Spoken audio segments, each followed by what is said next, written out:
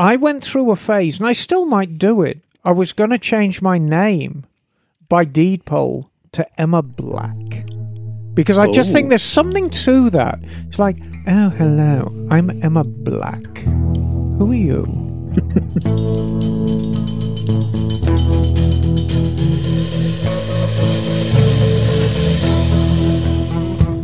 Hey there, welcome to Motorcycles and Misfits. Here, coming to you from here in the Recycle Garage in sunny Santa Cruz, California. Bonehead. Oh, no, that's not where I am. Wow. Oh, you know, no, I actually... So much pressure. No, so I much pressure. I thought it was very good under the circumstances. I hadn't rehearsed at all. Beads of sweat, darling. Just dripping from my brow. Beads of sweat dribbling down your trouser leg. Is there more? Yes. Well, yes. So keep going. I guess. So welcome everyone. Well, thank you, darling. I am Bagel. No, you're coming not. to you from my lush shop here in Bonita, Oregon, and with us tonight, first also on Zoom in the COVID corner is Liza. Yes, I am. I am in the COVID corner, and you might be hearing this.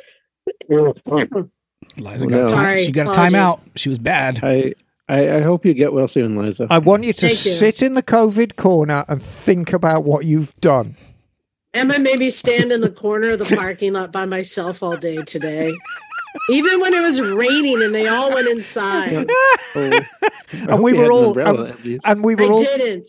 We were pointing and laughing at you too. Changed my sweatshirt because I got soaked. Oh no, that's not good. But it's fine because safety first, right?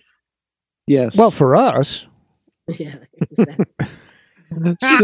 She took too much pleasure in it. I will tell you that. I was quite enjoying it, actually, I must admit. And the pointing and laughing was quite fun too. Yes. And coming to us from the studio on the Classy Girl Couch, it is Miss Emma. Buongiorno, amigos. Oh, it's so lovely to be here. And joking aside, Liza has been quite sick, and she's such a dear. She wants to make sure that the show must go on, but she is isolating herself, and I really appreciate it, because unfortunately, the sad fact of the matter is that me and Liza are quite old, and we don't want to get that sick. So good on you, Liza. And I would have given you an umbrella if you'd have asked.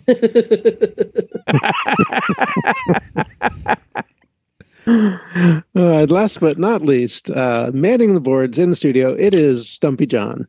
Buenas tardes a todos. What's going on? It's good to be here. You sound bilingual, John. Poquito, sí. Yeah, very good. Now, your wife was her primary language English or Spanish growing up? English. She was part of the generation that her dad's from Mexico. Right. I didn't want kids to learn Spanish. Yeah, that was kind of a way of thinking back in like the 60s and 70s, wasn't it? They wanted to leave it behind. And it's kind of a shame because... Well, she learned it when we moved to Mexico. Right. Yeah. Okay. Todo bien. Todo bien, pues. Well, I wanted to first thank you guys for running the show last week. It was brilliant, wasn't it? Yeah, best show ever. Back east. Awesome. I was back east catching COVID, but no, I'm okay. It's just been like cold-like symptoms, getting through it, and just been keeping safe. But I enjoyed listening to the show. I always enjoy the shows I'm not there and seeing, because it's all new for me. I get to hear it for the first time. I really enjoyed it. There was a clip I saved I enjoyed the most. Let me play that for you. Here you guys go. Deep double. Oh, gummies, these are great. Harbro. European. There you go. Now, cheers. Are these the ones that make you fart really bad? Yes, they are. I got 2 bags for you. You got the snakes. Toilet snake. Now, oh God, jam back time. Hey, I hope you're listening right now. We're going to have a moment of silence while all the crinkly bags are opened. Yeah. Yeah, Cats away, the mice will play. I heard that, John. In fact, I hope you guys are enjoying those gummies today, because I went in and licked every bag. Have fun with the COVID. Oh, nose! You idiots. Oh, we can't help it. Thinking you can get away with it when I'm not there. Without you, we lose focus quickly. Yeah. And it's your glee, the glee in your voice, John. It's It like, was fun. Oh. Mom's gone and we're breaking all the rules. That's exactly right. Well, the sugar will do that. Good It God. was all good till the pants came off. Oh,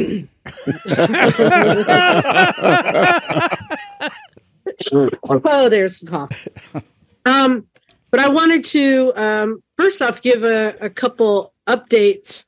Hey, we've got some spots left for our rally, and it's really coming along great. So I've been working with Matt on our rally, which is March 24th through 26th. So we've rented a section at Hollister Hills, which is a dirt biking park. So if you have a dirt bike, great, bring it out, ride Hollister Hills. But we're going to be leaving Hollister Hills and doing day rides. So if you have a street bike, great, bring it. You can do the day rides. And if you have adventure bike or enduro, great. It's the perfect. You can do all the rides. Yeah. It's a little bit of everything. We just signed on. Jason is with JPH Suspension. Oh, that's great. He's going to be coming out and doing suspension setups and a cool. suspension workshop, right? And then Jonathan is going to be coming and doing a first aid class again. Oh, awesome. Because that was really helpful when we did one here in the garage. So we're going to do that again. And And any more classes? Yes. Yes. I thought I would teach my chair dance class. Oh, that's fabulous. Yes. Any Yes, other yes. any other classes? Well, I don't like to promote it. It's the one that uses the condom and the banana, but I usually do that in private. Late in the evening. Yes, there will be that, and there will also be a class on how to change your tires in the field using your mum's best spoons. Yes. Entertainment. We are, this is kind of exciting. So we're going to be doing an interview live in front of everyone around the campfire. And actually got one of the rangers from Hollister Hills to talk about what it takes to run a place like Hollister Hills. People think it's easy. Maintaining those trails is not easy. There's a lot of work. I mean, John, how different the trails are every time we go on them. Mm-hmm. It changes through the seasons with every storm. Dealing with all the accidents and how many life flights have we seen out of there? It's crazy, right? But the other thing that people don't really, I think, realize is that a place like, at least for us here in California, our dirt bike parks are self-sustaining. They make enough income to run themselves. But from time to time, there are politicians who think that money needs to go somewhere else, like road repairs or something like that. And they want to reallocate those funds somewhere that's more important than dirt bikes, right? And so there's a whole politics side that they're having to fight just to keep their funds and their space and everything. I mean, this is why everybody should go join Corva if you're in California, which is the California Off-Road Vehicle Association, because they're the ones that actually do the advocacy in the state level for our parks and our open spaces. So we're and then there's more things we're working on. Some special things I can't announce yet, but this is shaping up to be a really cool thing. We've got catered meals coming in. You get 2 dinners, 2 breakfasts, and the food's going to be great. We were sampling some of the food. So people come out. We only have room in our campground for about 50 people. So it's going to be small rally. And look, I'm going to be absolutely clear. If you don't come to the rally, I will never forgive you. And I'm going to have very stern words with your mom or dad. So you need to come to the rally. It's as simple as that. There's going to be very stern words for people who don't go. Well, for people who don't know, so I know we talk about it a lot, but Hollister Hills is an incredible off-road park with, I don't know how many acres. It's got to be hundreds and hundreds of acres of open space to ride, all the way from beginner level all the way up to like double diamond level. So that experience in itself is incredible. But then we're situated right off of kind of Highway 25 in Hollister, which gives us access to a bunch of other off-road riding out in the New Idra area and also down, and Highway 25 is incredible down by Pinnacles.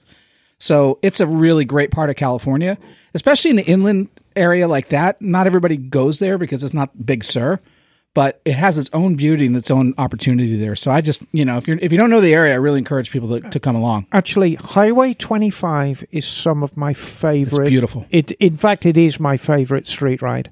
It's amazing street riding. So even if you don't ride dirt, come to the rally because we're going to be doing street rallies. It's going to be fantastic. Oh, another thing is I'm going to be taking people over to Corbin Factory and giving them a tour, behind the scenes tour of the Corbin that's Factory. So cool. Yeah. So go to breakingawaytrips.com and you'll see under trips, the Misfits Rally. Sign up now. It's this is going to be our first. We want to do this every year, and it's just going to grow bigger and bigger. But this is going to be the most intimate. We're putting a lot of work into it. And just before you go any further, Liza, I want just people to know that the form to fill in is a little more complex than you might be used to. So what you need to do, gather all your stuff together before you log on. You need your driving license, you need your insurance card, and you need your medical insurance card. 1, 2, 3. Once you have those 3 with you, it'll be an absolute snap. But if you don't have those gathered round, you'll get sort of halfway through the form and think, oh, crap, I need to get these things together. So get those 3, driving license, insurance card, medical insurance card. You need those 3 to fill in the form. There you go, breakingawaytrips.com. In other news, I have a sad but not sad announcement. So the UK trip that I've been putting together with Kat McLeod, we are postponing it. Oh, no. Why? Yes, I didn't tell you this. Well, there is the a UK reason. does not want them. Yeah. They said, nope, you're not allowed. There is a reason. That is because to be able to do a tour there, to rent bikes, there's so much bike theft in the UK. It is such a big problem that we need to provide proof of secure housing at every place we go. Wow. And Emma, you've been to the UK. How many of the hotels have secured gated parking garages? Yeah, not many of them, especially when you get into the north. There's a lot of just open courtyards. So, all this has happened since I've been in the States, but I'm just horrified by the sheer numbers I see of motorbikes getting stolen in the UK. Sounds like it's a very, very big problem. And it's all these young chavs who are doing it. Are they chopping them and shipping parts to Europe? No, they're just, a lot of it is just they're stealing bikes, they're taunting the police and then chucking them away down country lanes. And that sort of nonsense. It's just joyriding. And I mean, yes, there is proper organised thievery, as much as I abhor that. But just from what I see, so much of it is just, snot-nosed little kids who need a good kick 'em in the arse. British hooligans. Yeah, little hooligans taking bikes and then riding around on them and then just dumping them, wherever they want, and sometimes setting fire to them. Yeah, so Kat and I need to actually go there. So the good news is it's not concrete yet, but what it looks like, Kat and I will actually be going by ourselves. And we're going to have to scout this and find all these secure locations to document for the official trip that is being postponed. But the good news is I thought this would be a great opportunity for all of our UK listeners to come out and meet us along the way. We are not organizing a group trip, but we will be announcing where we will be and when for anyone who wants to come out and join us or meet us, have a beer or ride along with us, but you're on your own for finding a place to stay, whatever. Because with just the 2 of us, we can stay outside of cities in small bed and breakfasts that do have, a backyard to put the bike into. Can't do that with 15, 20 bikes. Very good. And it's my turn to give you a top tip, Liza. Ooh, yes. It's an Emma top tip for Liza is when you share a motel room with Kat, he does like to be the little spoon. Wow. Just so That's you know. a big little spoon. Yeah, no, he's a big guy, but he does like to be the little spoon. He's like a ladle. He is. He's a little ladle. So thank you to everyone who did reach out to me. We did have a bunch of people who were interested in coming on the trip. We still are trying to put it together, and we still think this is a great thing. The other thing we may be doing is cutting out London, which seems to be where the biggest problem is, and just staying in the north. So taking out London, but adding in Scotland. So further reason for us to go scout and really check it out and come up with a better game plan. Pause for cough. I did want to give a report though on where I was last weekend. I did some cool stuff. I saw some cool things. So, first thing is I went to Washington, D.C.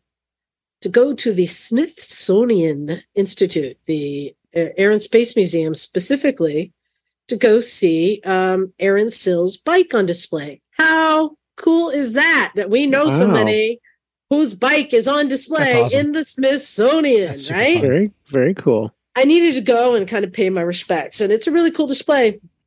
They have a whole big exhibit on speed. I think it's all on speed. So there's cars and motorcycles and rockets and just all sorts of stuff. Also, Evel Knievel's bike is in there. And there's Did you like drool over Evel Knievel's bike? Or like fall down to worship it? No, because everything is like, you can't touch it. No, it was cool to see. They had a Evel Knievel pinball machine, but kids kept standing in front of it and I couldn't get into it. Goddamn kids. Kids are everywhere at a museum. It's free. But the other thing that I did while I was there is I went to go visit our friends at the AMA. So, so the AMA is housed in Ohio, but their bureaucratic division, the legal affairs, all that is in Washington, D.C. And Mike Sayre, who's been on our show from time to time, that's where the offices are. It's really cool. It's like right next to the Capitol. It's like C-SPAN is in the building and all these other like official things. And got to go up there and see the offices and sit down with Mike and like have like an off the record conversation about Teslas and helmets and headlight modulators and all the things that, we want to, talk about. But, and he was nice enough to try and answer every question I had, but he brought something up that I wasn't aware of that they are currently working on. And I don't know if you guys have heard about this. This is in Connecticut, and Bagel, you weren't in the garage today, so you haven't heard us talking about this. No, but it is, let's see, Looney. Do you know who Looney is? Okay. Plays for the Warriors. No, you're not helping. Looney Tunes? No. Representative Looney, I think. Anyway, Connecticut does not have a helmet law. Okay. So, representative there, and again, I don't know, Republican, Democrat, I don't know. Doesn't matter to me. There's a bill that's been presented that says if you are in a motorcycle accident and are injured to the point, head injury, brain dead, that if you were not wearing a helmet, you are automatically an organ donor. What? I don't know how they could do that legally. That seems a little bit government oversight. That's problematic. Wasn't that the Don't Tread on Me state too? Well, so this is actually what they're proposing. Okay. So, and the AMA is calling it unconstitutional. It's called the Connecticut Looney Bill. And it's saying exactly that. So he's in the Senate, representative. Yeah, it would presuppose that any street riding motorcyclist killed would automatically become an organ donor if they were not wearing a helmet. And it's legal to ride without a helmet if you're over the age of 18. That's it. So no one under the age of 18 would be caught up in this. So the AMA is saying, well, this is unconstitutional. Yeah. I'm sure you can list a lot of reasons. I know that there are some religions that say you need to be buried intact. Yep. As well as other reasons.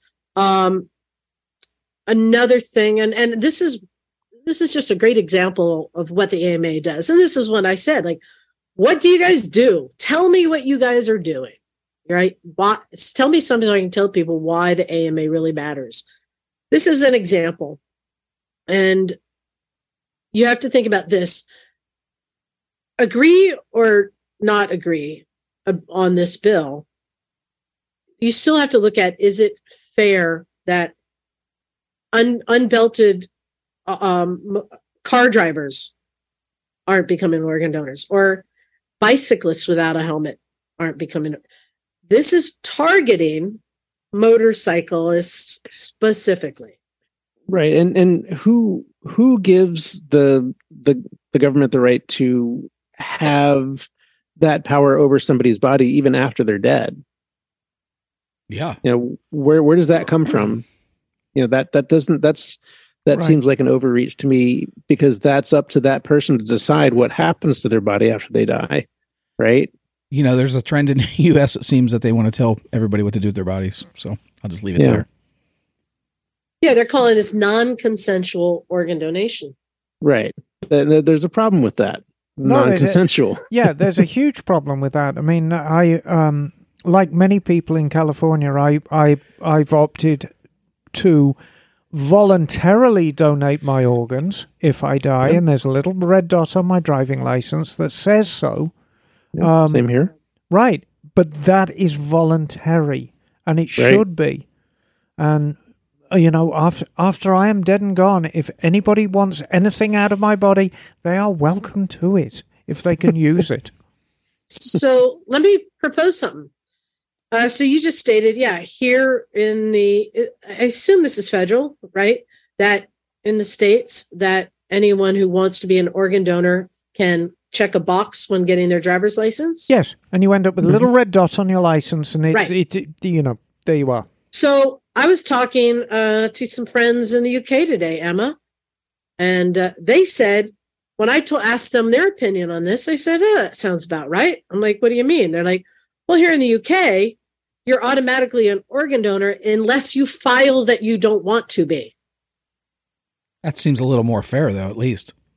Yeah, I mean, that's not specifically targeting anyone. Right. Again, but I'm just saying, and it gives you an opt-out. Right, it gives you an opt-out if you want. Everything becomes voluntary. Yeah, but the default is you're a donor, and it normalizes that, rather than here where you have to take the step to volunteer that. I don't think the issue at point is whether you're actually having your organs harvested or not. It's they are specifically targeting a group, and specifically targeting a group within a group. Right. So basically, they're targeting motorcycles, and they're targeting motorcyclists who choose not to wear a helmet in a state that does not require voluntary use of helmets. It's the targeting that's the problem, not necessarily the end result. Right, because it's not giving those people a choice to decide whether or not that's what happens with their body after they die. They're being forced. Wait. You are making the choice. You are making the choice when you decide to ride without a helmet. No, but that's not making that choice. That's making a choice to ride without a helmet. That should not compel you to let your body be harvested if you don't want to. So listen, I'm just saying, I'm playing devil's advocate here, because we were talking about this all day in the garage today, and I started kind of seeing the other side. That, well, wait a minute, you make the choice when you choose not to wear your helmet. Just hang on there, Buster. because it is a very, very short walk from saying we will compulsorily harvest the organs of any motorcyclist who chooses not to wear a helmet because that's a clearly dangerous pursuit. Well, hang on, riding motorcycles is a dangerous pursuit. So anybody who chooses to ride a motorcycle now becomes a compulsory donor. Right. And now everybody who chooses to jump out of a plane, everybody who chooses to drive football, you've got everybody who chooses to drive a car, because driving's dangerous these days. Exactly. It's a slippery slope. Right. But that isn't arguing something that isn't on the table. We're only arguing this, not all the other. But why not? If this is valid, then why not that? Right. Because I'll say the one thing that does kind of set me back. I'm going to show you a picture now. Our listeners can't see. I'm going to show you a picture of Senator Looney, and it is kind of creepy. Does that look like the kind of guy who wants to take your organs? He wants to take something. I can see that. Let me pose it a different way then. Because I kind of see this as a compromise for states that do not have a helmet law. That maybe this is the price you pay to have the freedom not to wear a helmet. I see it as, let me just finish this out. If there's a state that has a helmet law, like California, then that state can be eligible for, say, lane splitting and lane filtering. And if it's a state that doesn't have a helmet law, maybe they shouldn't be eligible for that. And if it's a state that doesn't have a helmet law, then maybe they should have the organ donation. I'm just saying. Well, that's mixing up different issues. But I have a suggestion for states that insist on not having a helmet law. Require that all drivers, or require that everyone opt into an organ donation program automatically, but if they choose not to, then have the choice to opt out. Yeah, I mean, I think that's a fairer solution. Then right? It becomes the English system. Right, and everyone still has a choice. They just have to go about it in a different way. Again, if your choice is not to have your organs harvested, then wear a helmet. That's two separate things, Liza. That's two separate things. But My Freedoms, there's going to be the My Freedoms crowd that aren't going to be okay with that. What's the goal here? Is the goal to increase the amount of organs that are available for transplant, or to penalize motorcyclists? And to me, it smacks of punishment. It's got that whiff of punishment, and that's not what we're about in America. We don't, I think punishing people just because of the choices they make. Well, it's arbitrary because, to your point, there's all these other dangerous activities like skiing. I know they ski there. I like Bagel's idea. I think if it's everyone when they turn 18, or everyone when they get a driving license to drive, ride, ski, bicycle on the freeway, they automatically become an organ donor. And if you want to opt out, you can go to the DMV and fill out a form and say, I do not want my organs used. Yep, exactly. Don't you find it interesting that, you guys all organ donors? I am. I think so. And you all wear helmets. But now that there's a state saying that you have to do it. Oh, no, I'm against it. These are things that you volunteer. But that's the argument, Liza. Because right, I know. That's the argument. Sorry, go ahead. Sorry, Emma. Go ahead. Yeah, it's very, very arbitrary, and it's very sort of, I'm going to punish you. Well, yeah, and from my perspective, it's coercive, and it's coercive towards a very specific group of people, and that is not what laws are meant to be used for. Laws are meant to be applied to everyone equally, right? So that's why I think a solution where, if there is no helmet law, then have an opt-in organ donation program for all drivers, regardless of what they ride or drive, and then have the option to opt out, so people still have that choice.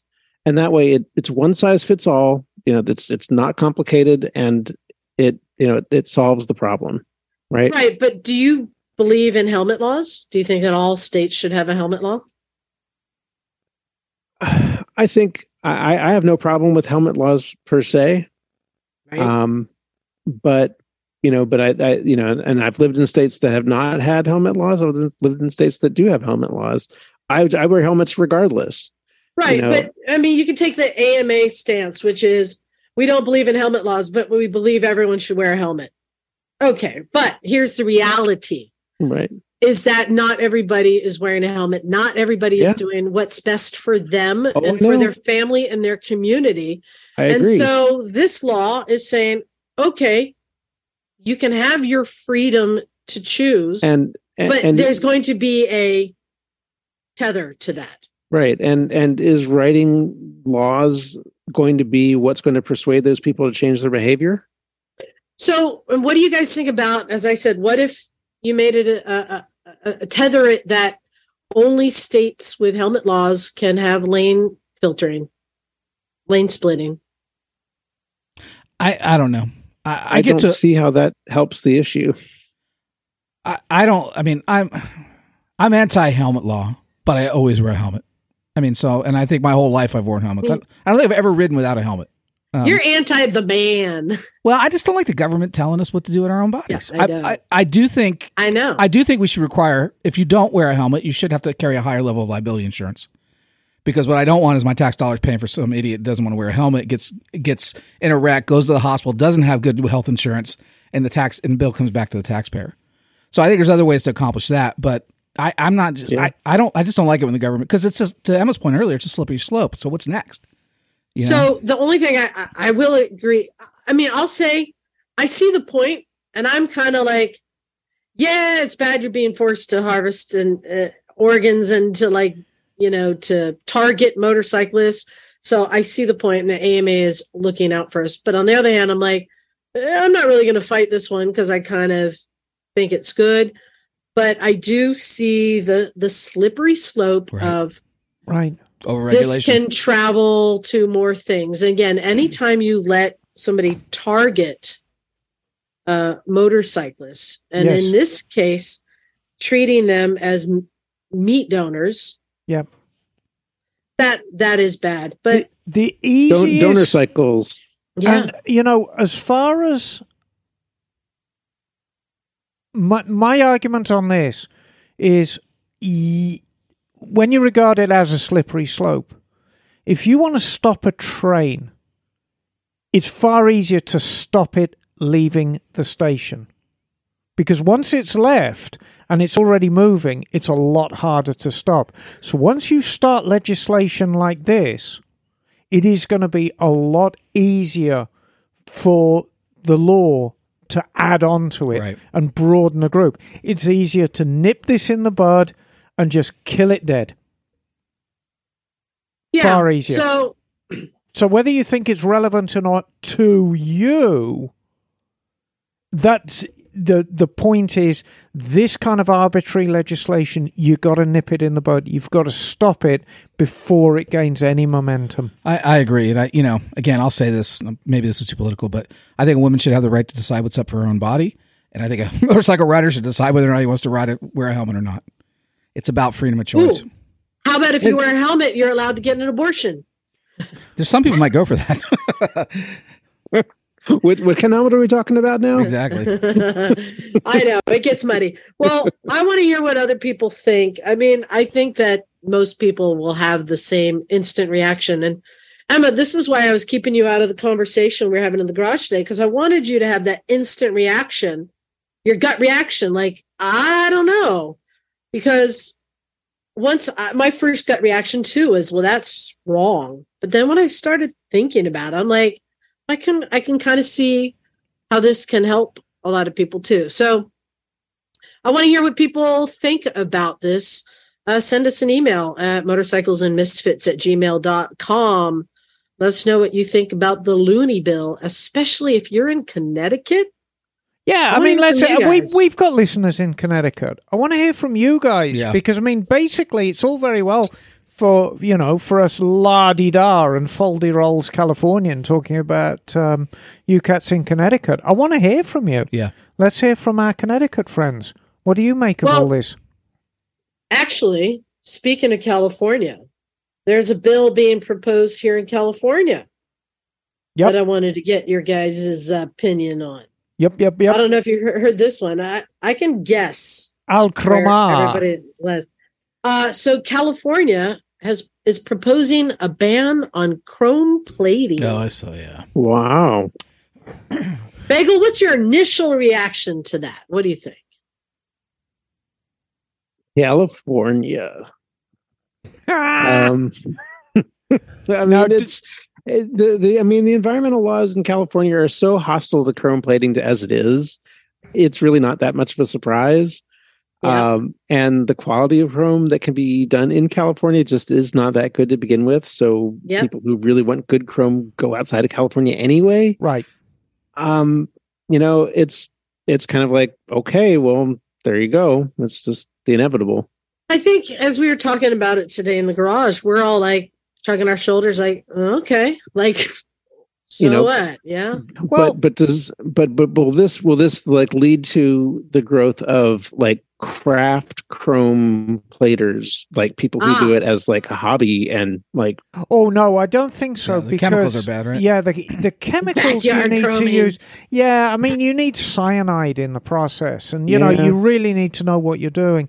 What I think it'll do is most of the chroming done in California now, with an exception of a big plant in Hayward. Most of it's done in very, very southern California. I think it's just going to move across the border. Yeah, there's nothing in TJ. Yeah. You can do So anything everything's going to move to TJ. But on a slightly tangential but related topic, I want to... Is tangential. that a real word? Yes. Yes. My gen. It's a Yes, real you're- word. Some people have tangenitals. Those I'm sure. are I real don't. words. Mine's like So, the moon. Somebody I went to school with was a pilot for many years and flew 747s, freighters. And back in the 70s and 80s, he said you never needed a compass when you were heading towards LA because you could see it.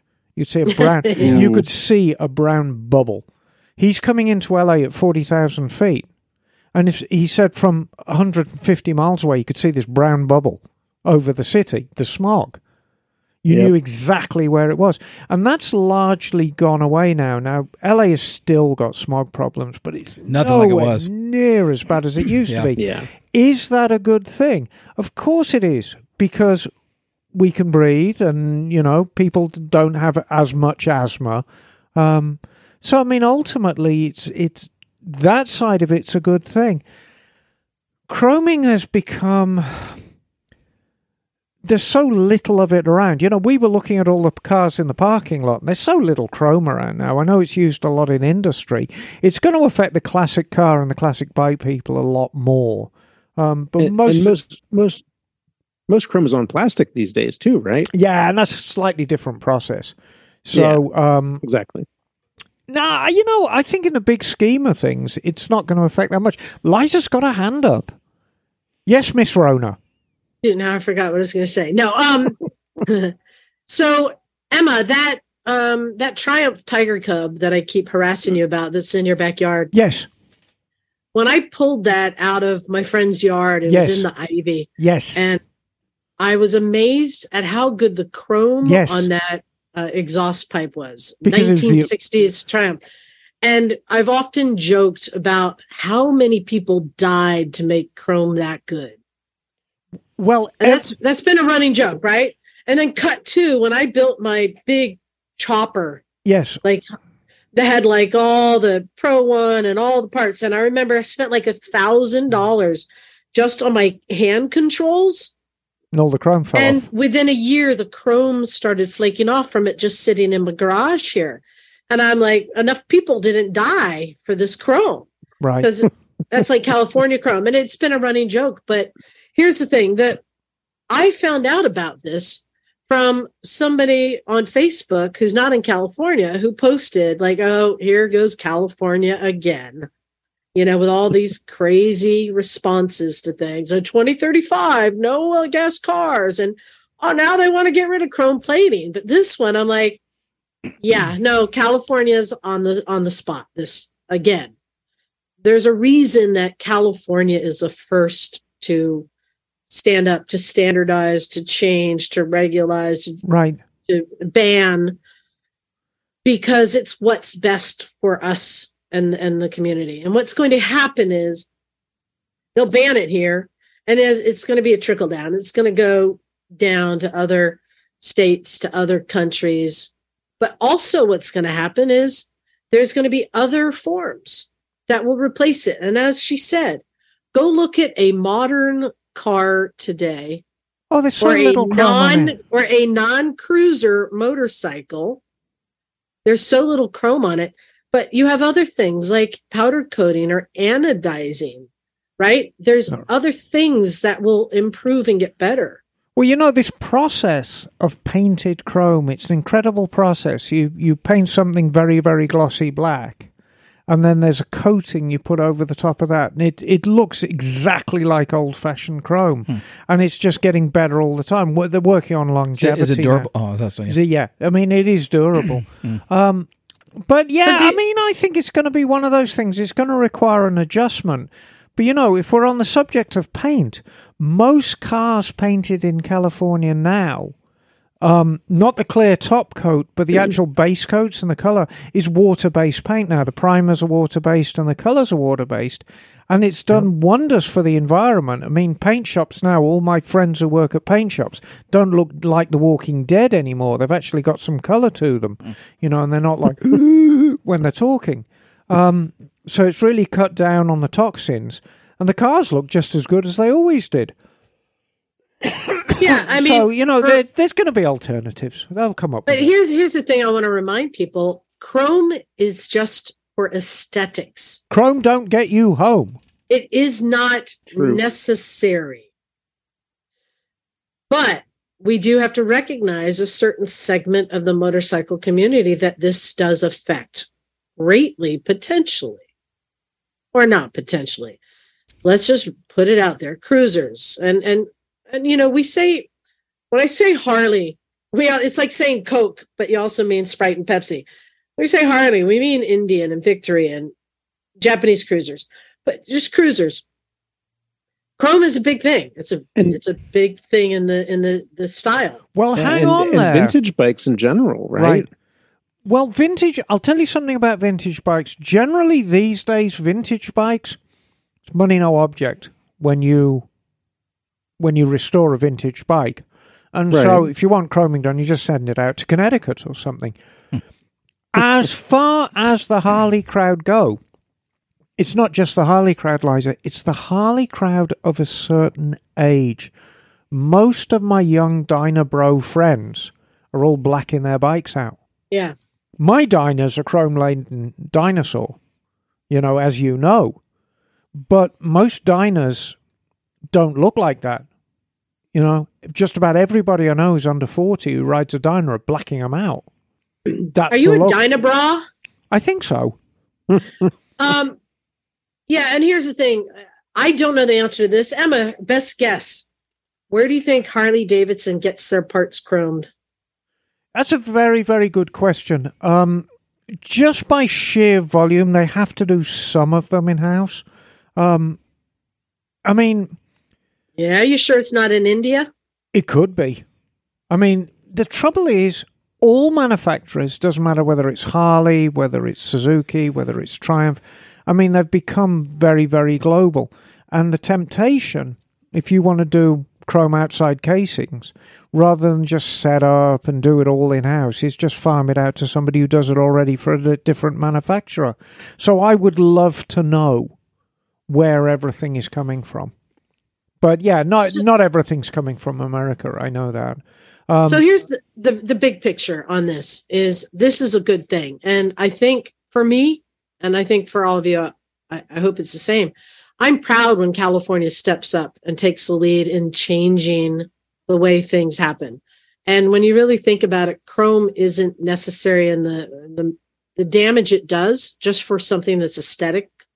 When there are alternatives, I've seen chrome powder coating is getting better and better. It's not quite there yet, but there are alternatives. And then, maybe we need more anodizing out there. Anodizing is cool, right? So, I think this is great, and I'm proud of California for doing that. But just know it's not going to affect any of the industries. Really, just California banning alone, people are going to be going out of state, out of country. And for the lifetime of the vehicles that you have that need chrome, somebody will be doing it somewhere. You're okay. But this will force a change. And new things will come from it. And already, as we've seen, I mean, how many cars are built with steel bodies anymore, right? Right. They're not. Everything has changed. They're all being painted. And some of them are just plastic. I mean, it's okay. Well, Knock just did a vinyl wrap on his bike. So there you go. Yeah. I'm here to tell everyone, don't worry. It's okay. It's a good thing. But of course, feel free to share your opinions with us at phil@clevelandmoto.com. Oh, no. Yes. So let me give a quick plug to the AMA also. This is one of the reasons I joined the AMA, because I really want to make sure that somebody has our backs as motorcyclists. So I just want to continue to encourage our listeners, join the AMA, get involved. They're the ones that are going to fight for us in all these issues. And they also promote racing and a lot of other things, and vintage motorcycle days in the summertime. So, go ahead and spend that money and join the AMA and help protect our rights as riders. Yeah. Exactly. So after I left DC, I was just there for a day. I went up to New York to go see some Broadway shows and have some good food and have some fun. Did you see motorcycle Broadway shows or just in general? No, but I'll get to that. But I did see the secret tennis court in Grand Central Station. Oh, wow. Wow. A lot of people don't know is there. I like to do the tours. Also, did you know that they built another train station under Grand Central Station? If you didn't know, Grand Central Station has like 120 lines or something. They built another train station with like 40 something lines, 150 feet underneath that. For what? And they just opened last week. Oh, wow. Yes. And where does that go? So Grand Central Station is a terminal, meaning all trains end or start there. Mm-hmm. But there are some that wanted to be able to pass through and go to other terminals. Penn Station. And so, yeah, exactly. So this is a stop, but not the end, if that makes sense. Wow. Yeah, I'm like, what? Okay. Like, that's some major shit. That's one of my favorite buildings in the world, that station. It's just amazing.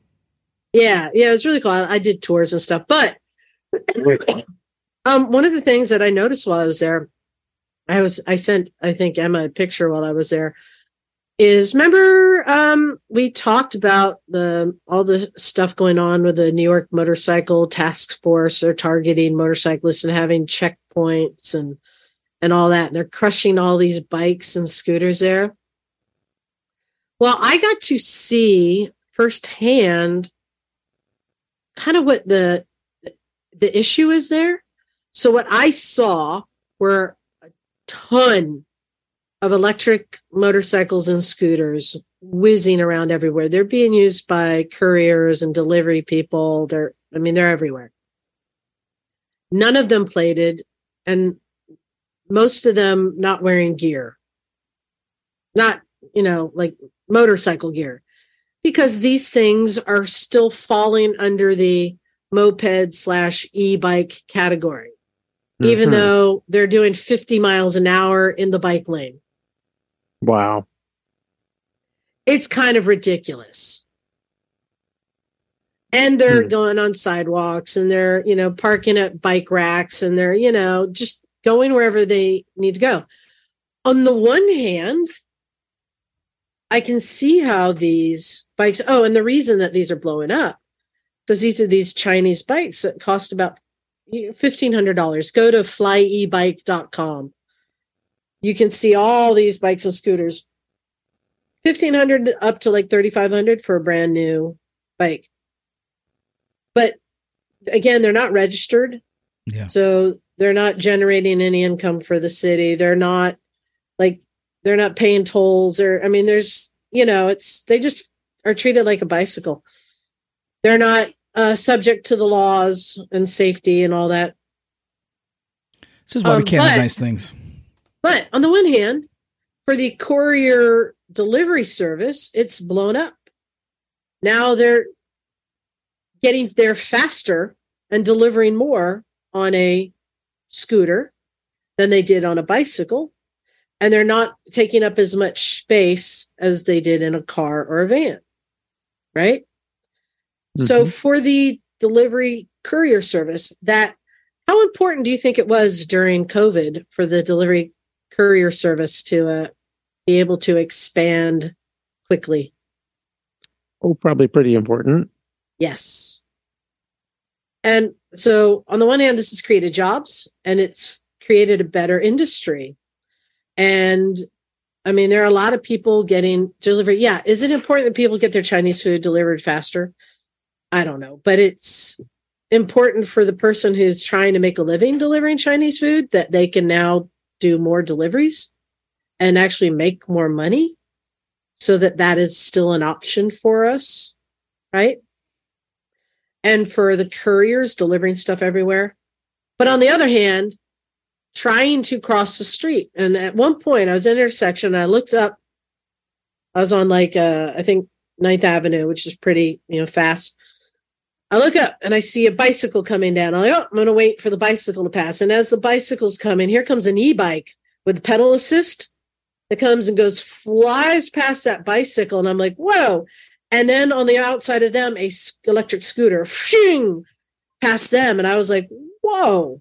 We had 3 completely different speeds traveling in the same lane. And I'm like, this is dangerous for pedestrians, for other drivers, for the other riders. I can see how this is causing issues. Was it against the light, were they legal? No. Yeah, it's legal. They're in the bike lane. So they didn't cross it when you had the pedestrian walk. No. Yeah. There was no law being broken. It's just, I think it brings up, even with the Super 73s, are they allowed to go on the bike paths, on the bike trails, now that they're doing 35 miles an hour? Well, aren't the mountain bikers having the same conversation with the pedal assist? Yeah, there's a lot of conversation because basically all these electric vehicles have created this in between motorized vehicles and pedal vehicles. And they now go as fast as the motorized vehicles, but they're falling into the category as the pedal vehicles. And so I could see kind of the issues there. And again, the lack of safety gear. Yeah. Yeah. And just the speed differential is a risk. And that's why a lot of people prefer to have, an isolated bike path so that they can ride a bicycle without having to compete with faster vehicles. And to have some, electric scooter whiz by at 50 miles an hour, that's really frightening. Yeah. So, I mean, again, like with these other controversial subjects, I can see both sides. But I think, and this is a continuing conversation, and this is something I do want to talk more. Actually, I want to go above the AMA. I asked them, hey, can you get me an interview with Pete Buttigieg? I want to ask him, the head of the DOT. I want to ask him about this. Where do these vehicles fall? And how does it affect us as motorcyclists? Because it does. Our reputations, right? Absolutely, Let's get him on the show. Yeah, no. They're like, you can't get him. I bet we could. I bet we could get Mayor Pete if we wanted. Get word salad. But it just got me thinking more about this. Like, we've been following, we know that this is an issue. Where does it fall? Because on the other hand, I love seeing all these young people riding these like Super 73s around that look like, our huffy bikes of our youth, which we thought were like little motorcycles and we had so much fun on them. And the mobility and the fun that it gives people, the same feeling that we get on our motorcycles.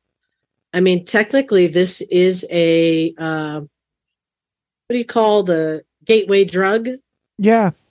And I mean, Right? yeah, there is that, but I think we all, as hopefully responsible motorcyclists, and it's certainly what we preach down at the Misfit Garage, is that there is a responsibility that comes with the fun. And responsibility is not just to keep yourself safe, is just not to ride like a complete twat in urban areas where you could hurt somebody else. You know? But and here's an example. So my Amigo, Yes. Which is a Right, complete death trap. Oh, that thing's crazy. the Amigo qualifies as a motor vehicle. So it has to follow not just federal emissions, California state emissions. It needs to have all the proper lights. It needs to have the registration. It needs to have the insurance. Yet, Conrad was here on his Suron today, which is faster and more capable than that Amigo, but doesn't qualify as a motor vehicle. Therefore, it doesn't require any of those things. So the issue is really it's internal combustion. Well, the issue is the It's definition of bureaucracy. what it is. Yeah, there's a what it is. crossover. There's a loophole there. I mean, essentially. Conrad is basically riding a motorized bicycle, Right. whereas the Amigo is a motorbike. In cactus green, I might add. Yeah. So, I mean, that's just another thing that I was able to see in New York, how prevalent it is there. And then I could easily see that if it hasn't already, how this would be spreading to all major cities, that these are everywhere. And is it a good thing? Is it a bad thing? And is it going to force change in motor vehicle registration and safety? And how about none of them have driver's licenses for these? Yet to ride the Amigo on the street, you have to take the motorcycle safety class and pass the test. Right. Right? Doesn't make any sense. So here's yet another. This is a whole these are all controversies. How do you say, Emma? Controversies? Controversy. Controversy. That's right. All this is fascinating. And we're going to keep following all of these. Again, if you have an opinion, please let us know what you think about the e-bikes. Because, and I even sent you a picture. Oh, I didn't send it to you, John and Big. I'll send it to you, or I'll just show you on the screen. There was one I saw parked outside of my hotel that, let's see. Can you guys, let me do this. Mm-hmm. Hold on. Is that a pretty crappy picture? Can you see that? Kind of looks like a bike of some sort. Can you see the exhaust? I can. Okay. It's an electric motorcycle. What's the exhaust for then? Okay. Exactly. Hold on, I'll Is send that the you. charger? You I'll plug the send you charger in guys- there? Hold on, I'll send you the photo because it's like what? It's quite a sporty looking thing. Let's see. I can send it to Bagel. You still have the image, Emma? Yeah, I think so. Hang on. Do you want me to send it to Johnny? No, I sent it to him. So this is a bike that looks like a sport bike. It could be a Ninja 400. I mean, it could be anything. But it is a not plated electric motorcycle. Wow. Right. And I'm guessing with a very fake. It's not only is the exhaust fake, the carbon fiber wrap on it is fake. But I'm looking at this thing, and it's about 2/3 scale, isn't it? So about 3/4 scale. It's quite a small thing. No, it's look. You could see a Honda Pilot. Well, a Pilot's parked in not front a of it. big car. So Yes, it is. I have one in my driveway. Yeah, it's a big car. Okay. So I mean, it's what? It's about the size of a Ninja 250. Yeah. Okay. Or, but I find it hysterical that this exhaust that if you follow the exhaust up, it goes to nothing. There's just Yeah, I see that. Yeah. It's got a but Rossi sticker again, on, Joe. Yeah, this is non-plated e-bike that people are ripping around on. You're just asking to be pulled over with that. It looks so much like a real motorcycle. With a hub motor, no less. Yeah. Oh, it's a hub motor? Yep. Yes. Yeah, it's a big hub. Oh, yeah. Hub. I see it now. It's Wow. a hub. It's going nicely rusty already. I mean, my Yeah, God. right around the battery box too. Yes. That's a good place for there to be corrosion. Interesting. Absolutely. Yeah. It's quite controversial. So we've got our main, we're now to get to the main topic. Well, it's not the main topic, but this is something that I asked Emma to do a history hole on. There is a bike that I've been aware of. I've seen one. I haven't ridden one, but I was thinking about this. You know, I've only seen, I think, 2 in person in my life. One Right. was actually here in Santa Cruz. And I didn't know much about this bike. And I was asking people at the garage today, I'm like, have you ever seen one? And the answer is most people have never seen one. Some people have heard of it. Most people have never heard of it. But I think that most people have seen one and don't know it. And I guarantee you, everyone in England or America, once we get into the story, has seen a derivative of one of its products as a, as a domestic product. I saw a lot of them in Cuba. Cuba. This is a bike I've always been curious about, just to know more. Well, and why they weren't more successful, because from my understanding, they were well-made machines. So I asked Emma to tell us all about the MZ, or at some point it was also called the Muse, MUZ. Yeah, and I mean they just dropped the U at some stage, but MZ stands for Machine and Fabrik Zschopau, which is what is in now East Germany, but of course it wasn't East Germany when it was formed. It was just Germany. Because Machine and Fabrik Zschopau is actually one of the oldest European motorcycle manufacturers. How about that? So, Wow. Yes. So the company was actually founded by a Dane in 1906, but not as a motorcycle factory, as a textile mill. Humble beginnings. Guess what Suzuki started out as? Textile mill. 1907, engine supplier. But these weren't internal combustion engines. These were steam engines. Small scale. 1917, they supplied a very, very small steam engine for road use, and became the beginnings of the name. It was actually called the Dampfkraftwagen. When you know what a Dampfkraftwagen is, don't you, Bagel? Yes. Steam-powered car. Yes, steam-powered vehicle. But the name stuck, but it became a different meaning. But the name stuck, and that was in 1917. 1920 saw the introduction of the two-stroke engine for motorcycling. And then in 1923, it was renamed DKW Das Kleine Wunder and absorbed into the Auto Union brand. Now, here's an interesting fact.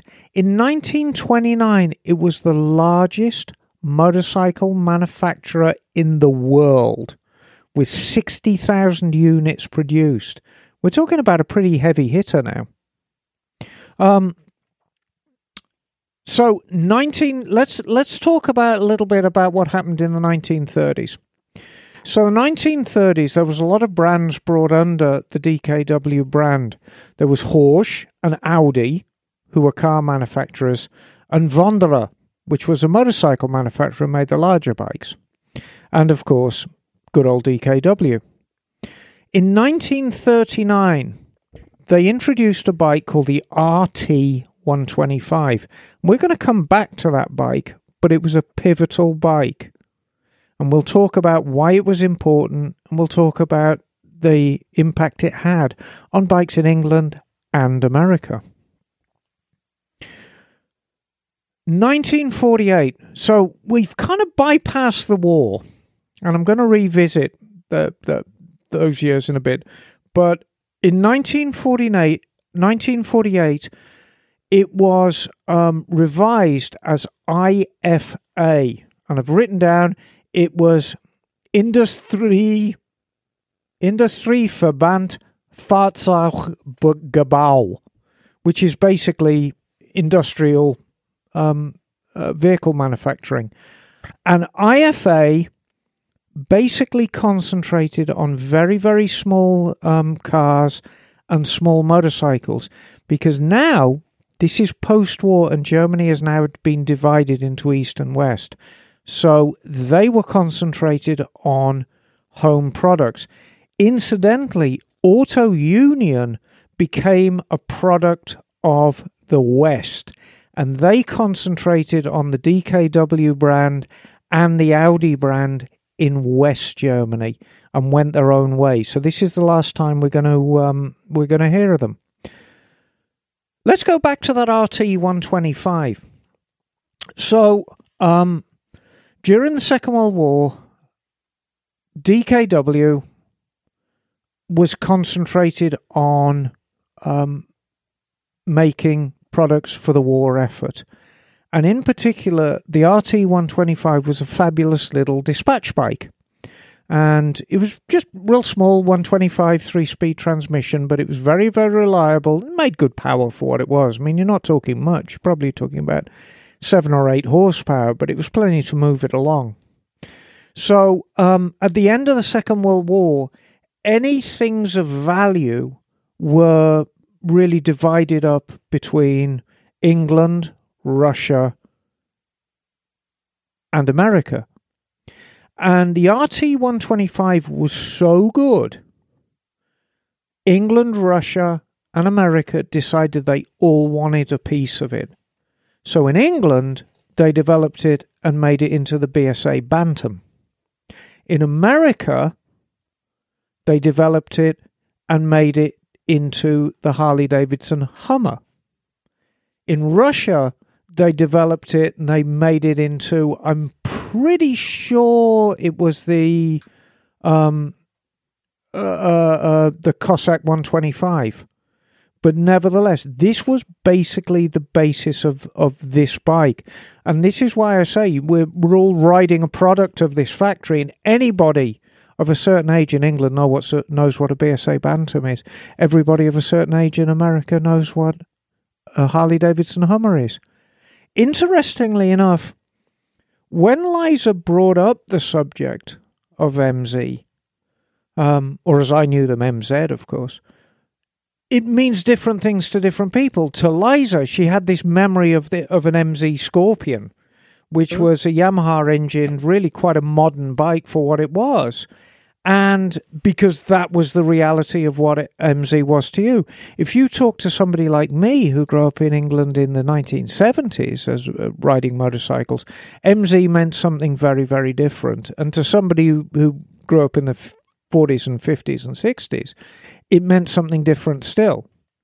And in fact, I was referencing when I said, I think a lot of people have seen one and didn't know they've seen one. If you look up MZ Scorpion, right, you may have thought that was an SV650. Yeah, but it's with a K. It's a Scorpion. Scorpion. So anyway, yeah. But I want to talk a little about just how innovative this company was. Now, remember, they're making bikes for the domestic market primarily. So these are fairly mundane 2-stroke bikes that are very, very simple, but are actually nicely made. But check out this for innovation. 1952, they bring out this thing called the BK350. It's 2-stroke shaft drive. And in fact, I am pretty sure that is the only two-stroke shaft drive bike. That had to be an interesting experience, having a pipey two-stroke on a shaft drive. Yeah, well, I was going to say unrideable would probably be an interesting statement.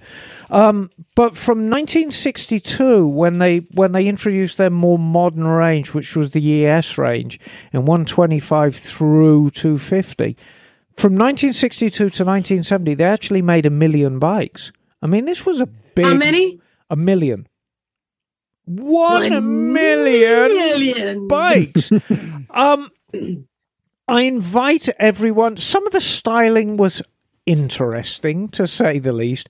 I invite everyone to look at an MZ 250 Trophy, which is an odd-looking beast, to say the least. There were others within the brand, and Simpson is a great example.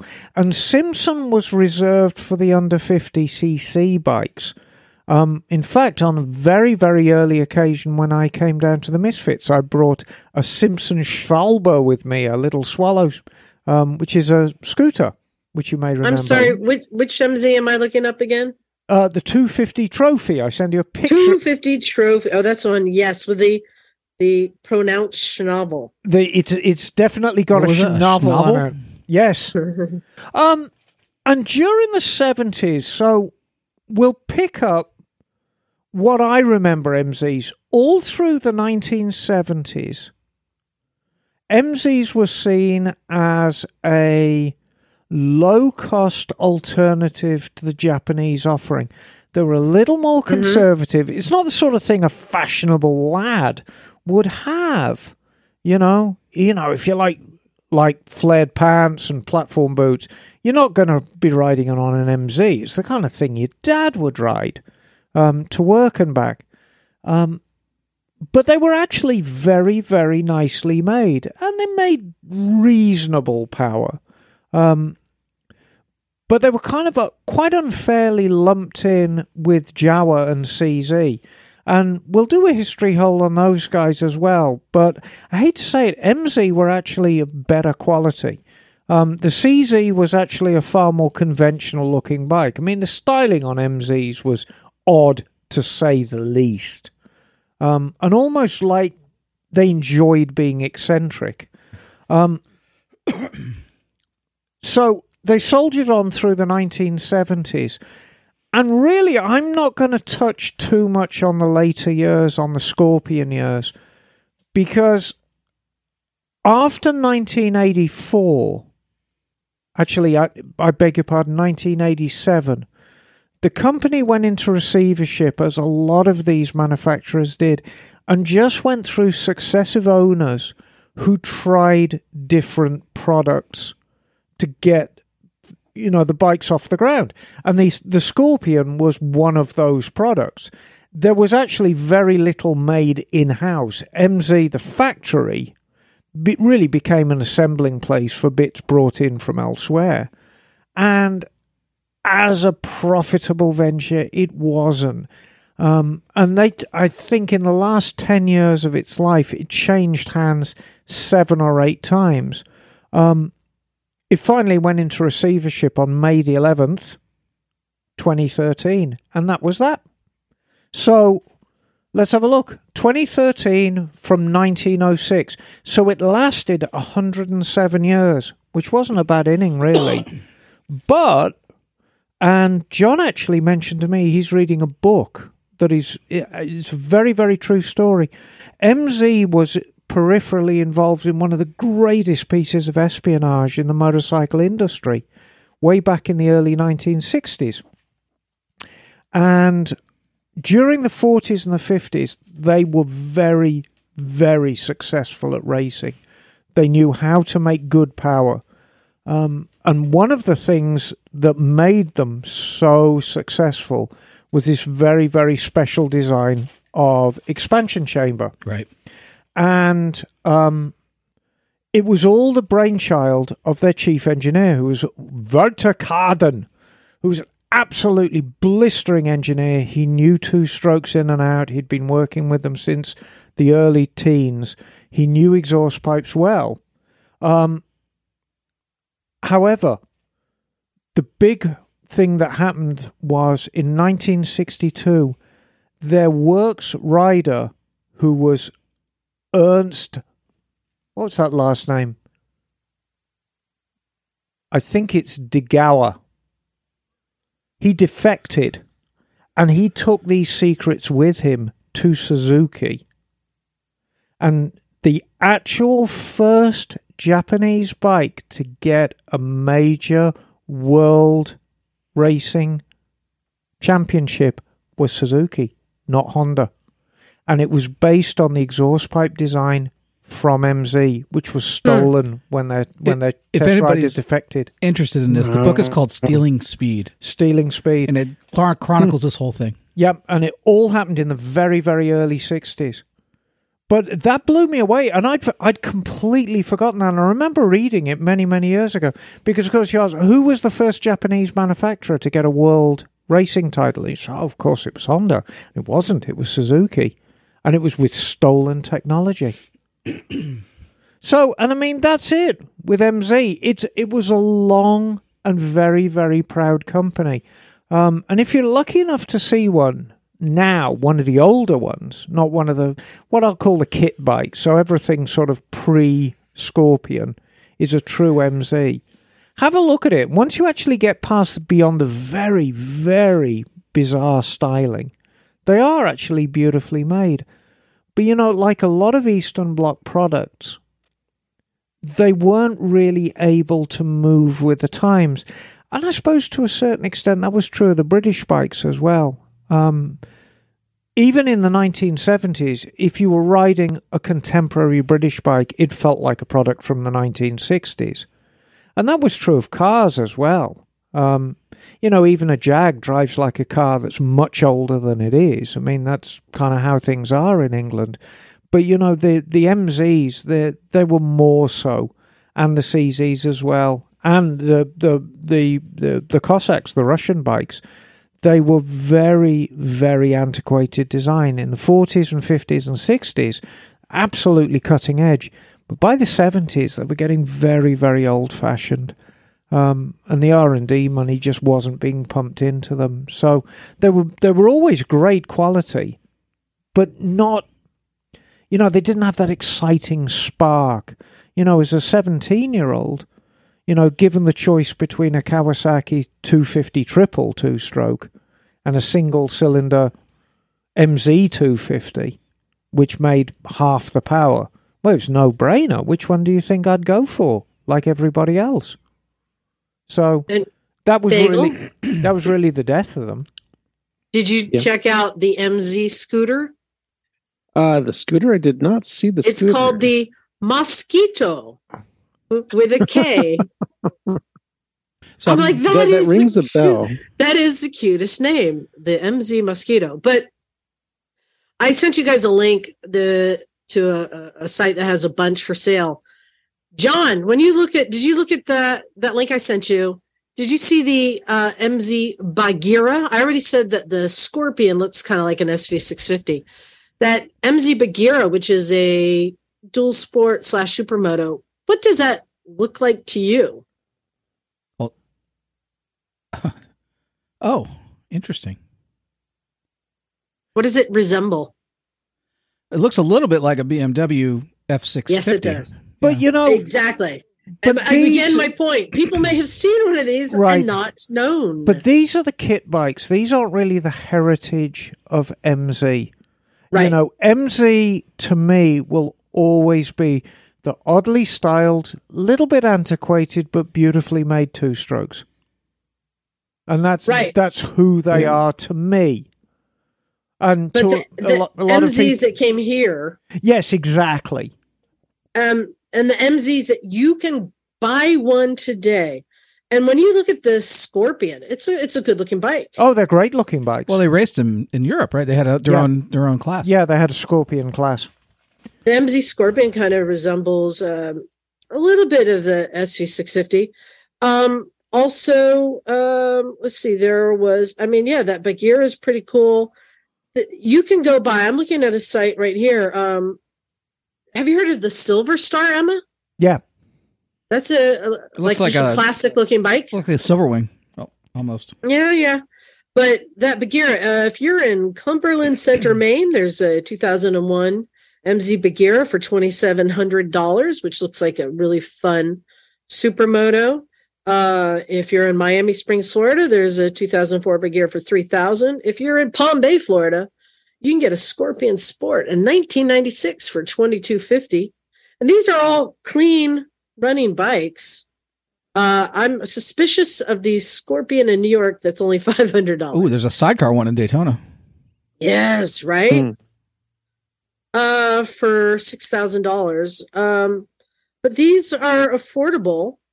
And very much interesting loved. I mean, bikes. parts supply is going to be interesting. They shared, like I say, these are the kit bikes. So they shared a lot of engine components. You know, they sourced engines from Suzuki. They sourced engines from Kawasaki and Yamaha. So that's where you're going to get engine parts. Chassis parts, you're kind of on your own.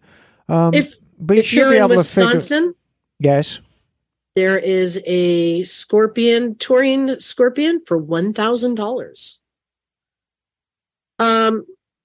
It's very interesting. But here's what I am posing to you guys. Going back to part of the conversation you had last week, and we've had prior to that, about what makes a collectible motorcycle, right? What's the next thing? Ooh, I know what the next one is. And we already know, if you want to boil down the formula, is that the most common things are the most collectible.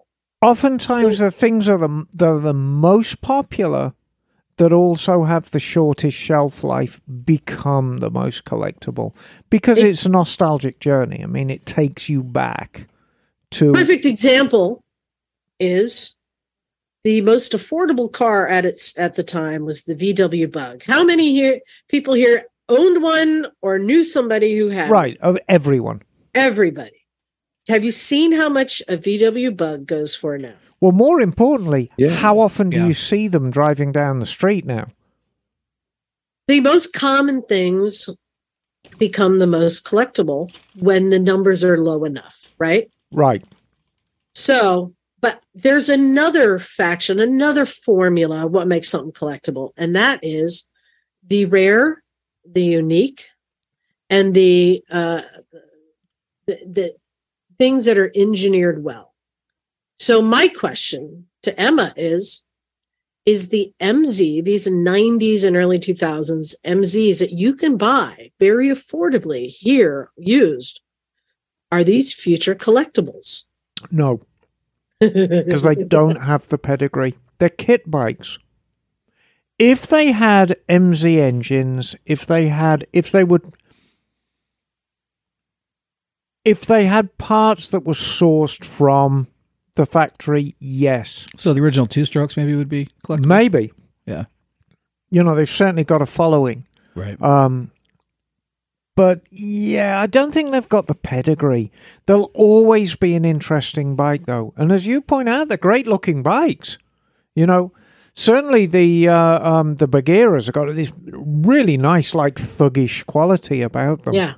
You know, it's a very, very aggressive-looking bike, but it hasn't got the pedigree. It reminded me of, growing up in the sport. When my dad being a racer, I remember seeing MZs and Jawas and Osas and Bultacos and all these great brands that have gone away now. But just the 70s was so great for having these kind of off brands, but still competitive. And it was fun, But maybe we're getting back there with the Chinese bikes. Maybe. So that's it. I just wanted to share that with you. I've always found the MZs interesting. Like I said, I bet you everyone has seen one and never knew they did. Yeah. There you go. So it brings us to our next thing. In honor of the Fly e-bikes, I came up with a game. It's game time. Yay, game time. Yay. Oh, God. All right, I need a scorekeeper. Who can keep score? Bagel's good at numbers. Yeah, Bagel knows numbers and things. Okay. All right, you're all competing against each other, Bagel, so you need a column for each of you. Including for myself? Yes, including for yourself. That seems horribly unfair. No, it's not. We trust you, Bagel. Life's not fair, Bagel. Okay. True. This is a game we've played many times before, but it's been a while. It's officially called This, That, or the Other. But in this case, I've got 3 different categories. And I'm going to give you the name of something. And you have to tell me what category it comes from. It's that simple, okay? The categories are e-bikes. The other categories are supervillains and big pharma companies. Okay. All right. It's that easy. Isn't that the same thing? It's that easy. Yeah. So I'm going to we'll go one at a time. We'll go John, Emma, Bagel. Each take a turn. I'll randomly pick something, and all you got to do is tell me if it's an e-bike, a supervillain, or big pharma. Are you going to buy a taco for the winner? Nope. Oh. Okay, we're going to start with John. Yeah. Johnny. Insurgent. What's the middle category again? A villain? Yep. E-bike, villain, or big pharma. Big pharma. No, that is a fly e-bike. Wow. No point. An insurgent. Stupid Insurgent. name. What a stupid name. Yes. That was a name that was Emma. decided. Hello. I'm going to give you Megatron. Oh, that's a supervillain. That is correct. And for an extra point, do you know from where? Can I steal? No. I want to say, I was going to say The Incredibles, but it wasn't because that was Syndrome, wasn't it? Megatron. Iron Man? No. Transformers. Oh, Roberts in Disguise. Right, Bob. Okay. Bagel. Yes. Xperia. Xperia. Xperia. That sounds like a big pharma company. No, I'm sorry. That is the Energica's ADV bike. Oh my. Energica's anal suppository. Yeah, I was going to say you can use it as a suppository if your Okay. bottom's big enough. Mine might be. So Emma has 1 point. Mm-hmm. All right, next round. John. Johnny. Spark. That's a e-bike. No, I'm sorry. That's a big pharma company. It's also a car. Yeah. Yes, it is. But that's not one of the categories. I suck at this game. All right. Emma. Hello. Let's go with Sauron. Sauron. Sauron. Sauron. Sauron. Sauron. Sauron. E-bike. No, I'm sorry. That is a villain from Lord of the Rings. Oh, is it really? Yeah. Oh, Yes. It's the main villain. I targeted Emma for that one. I figured you. Well, what's the geeks name would of the know bike that was here today? That the kid rides? Sauron. Yeah, it's very close. Yeah. yes. Okay, Bagel. Yes. Let's go with Acorn. AKORN. Mm. I'm going to say that is an e-bike. No, that's Big Pharma. Ah. Wow. You guys. I thought this Okay. was a stupid game. Now I'm seeing the wisdom of it. Yeah. All right, John. Yes. Zoom. Well, we're on Zoom right now. That doesn't count though. Yeah. Is it an e-bike, a supervillain, or a big pharma company? I'm gonna go with e-bike. No, it's I'm probably sorry. That is a villain from Flash. The Flash. not. Oh. Really? Yes. I love that. Flash Gordon, the 1980 film. Yeah. Oh, it's The great. one that film. Ted talked about. Remember? Yes. Yes. Yes. All right, Emma. Hello. Go, go, row. Go, go, row. Go, go, row.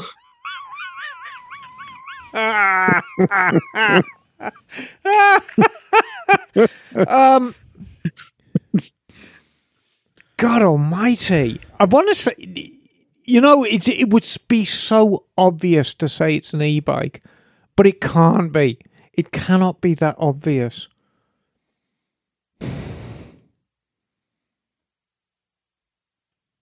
Is it a supervillain? That would be my guess. It sounds like it, doesn't it? Because, I mean, no big pharma company can take this go row and see me in the morning. Sid's a supervillain. No, I'm sorry, it's an e-bike. Oh, no. Yep. Well, Go, go. friggin' obvious. Yeah. All right, Bagel. All right. Mojo Jojo. Mojo Jojo. Mojo Jojo. Yeah, That's got to be an e-bike. You bozo. No, I'm sorry, it's a villain from the Powderpuff Girls. Oh. It was actually, Liza, it's going to be a point for me because they are the Powerpuff Girls. Yes, you're right, Powerpuff Girls. Oh, Sorry. it's not powder? No, it I is never the knew Power. that. All right. It is the Powerpuff Girls. Never knew that. Yes. All right, John. Yeah. Let's go with Dark Side. But it's DARKSEID, Dark Side. My first guess would be a villain, but that's probably not the right one because my first guesses haven't been right. So I'm going to go with e-bike. No, it's a villain. I should get half a point for that. It's a villain from Your first second guess was wrong. Exactly. It's a villain from DC Comics. All right. Emma. Hello. Oh, okay. Shredder. Shredder. That's got to Shredder. That's got to be That's got to be a laxative, right? Yeah. That's got to be a supervillain. That is correct. From Teenage Mutant Ninja Turtles. All right. Wow. Bagel. All right. Celltrion. CELLTRION. Celltrion. That's for impotence, I'm sure. Yeah, I'm going to go with pharmaceutical for that one. And a point goes to Bagel. All right. All right. What's the score so far? I got zip. The score is 2 for Emma and 1 for moi. Ha ha! How many more rounds we got here? Just so I know. It's well, let's see. Well, 2 more rounds. All right. All right, John. Yes. Tar form. Tar form. Tar form. E-bike. That is correct. Hey! Finally! I really thought it was pharmaceutical.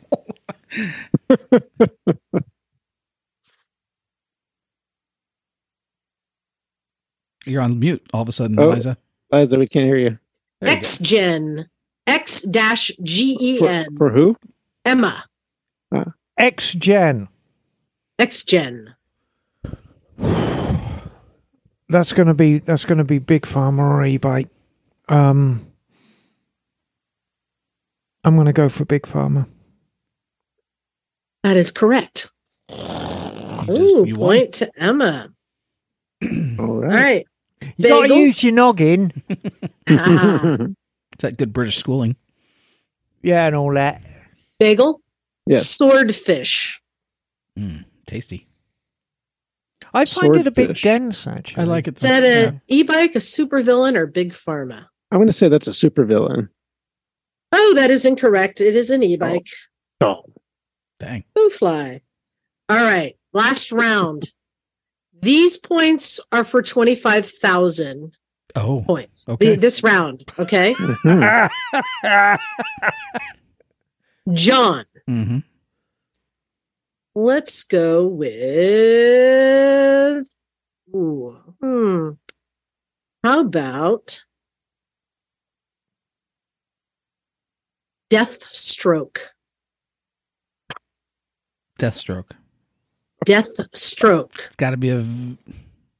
Ooh, yeah, I know, right? I don't think it'd be a pharmaceutical. That's just way too dark for that.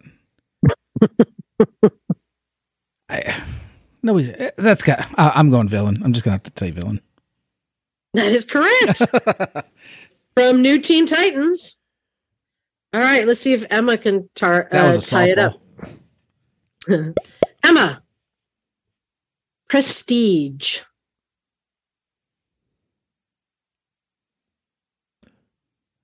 Prestige. So that is going to be an e-bike or... Now remember, you have to get it right to tie with John. No, I know. No. She's got one more. These are worth 25,000. No, I know, but if she gets us, then she wins. She has 25,000 You're right. Yep. You're right. Okay. So it's either an e-bike or a supervillain. I don't think Pharmacy had called itself Prestige. I'm going to go with supervillain. It is a big pharma company. Is it really? Yes. I know Big Pharma are full of themselves, but calling yourself Prestige, I mean, good Lord. Prestige. What does that make the score now? John has 25,001, Emma has 3, and I have 1. That makes John the winner? No, I haven't Bagel's done turn. We could go to a tiebreaker. Bagel you could go to tiebreaker. Ties, and it goes to a death match. Uh-oh. Wait, so one of us has to die, you're saying? Okay. Yes. Bagel. I've chosen this one. Are you ready? I think. The word is arc vector. Arc vector. ARC.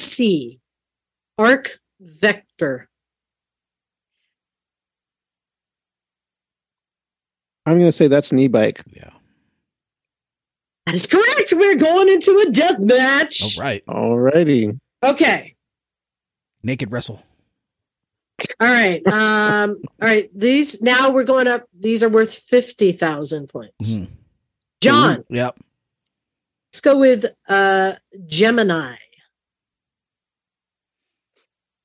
I'm going to go with villain. That means that Bagel, if you get this one right, you will win because that is a big pharma company. Huh. Bagel. All right. For you, we are going with Bestial. Bestial. Bestial. Bestial. Bestial. Bestial.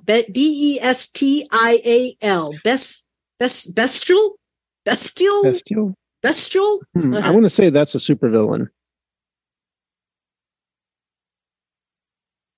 Okay, that isn't correct. It is an e-bike. We got another. All right. We have to go. Emma, Wow. I'm going to need your help with this one. All right. This is the final round, and I'm going to give one to each of you, right? Yes. And it doesn't matter what the right answer is. You guys have to convince Emma that your answer is right. Okay. And then I'll tell you afterwards if anyone got it right. Okay? All right. Does that make sense? So now, Emma, who do you want to go first, John or Bagel? Because whoever goes first, the other has to choose a different category. Who do you like better? Oh, that's not fair. That's okay. Choose Bagel. I think they're both assholes. No, I love them equally. You've known Bagel longer, so go with him. Okay, so Bagel. Bagel. Yes. Okay, Bagel. Okay. The name is Radius. So you have to tell Emma which category it is and convince her why you know this is that category. And what category is Radius? All right. I'm going to say that Radius is a big pharmaceutical company. I see. Because they want to reach out and spread their product around the world in a giant radius. I see. To help all the people of the world. I see. So says their marketing campaign. I see. Wow, that was weak. Okay. Oh, I was going to say, but are you familiar, Bagel, with the Keebler elves? Mm-hmm. Yes. You are not one of them. You are one of the. No, I'm not. You are one of the feebler elves. And they'd be like, "Could we have some?" No, I don't think we can make any today. All right. Feeble, Bagel. Feeble. Cookies. All right. Well, let's see if So, John's John. in any better. Okay, so Radius. I actually know this one. Okay. I'm a big fan of the Marvel Cinematic Universe. Yes. And there's a really very little known villain. Yes. And it's part of this. It's not part of phase 2. It's more Yes. of like the next phase that's coming through. Right now we're in phase 2 in Marvel. I see. So it's related to the Timekeepers and all the big sort of overarching power villains in the Marvel universe. So Radius is sort of a maybe like a demon related to the time traveler guys. And what he does is he has an ability to put a force field around himself as a circle, and it starts spinning really fast. And then he shoots off into whoever he's fighting, and it has causes all kind of mayhem and stuff. So, All right. So Emma, I'm going to tell you, one of them is right. So now you have to figure out. So one of them is right. Because as far as I'm concerned, I mean, John's was babbling from the sickbed. It really was. I nerded out. I can do that. One of them is right.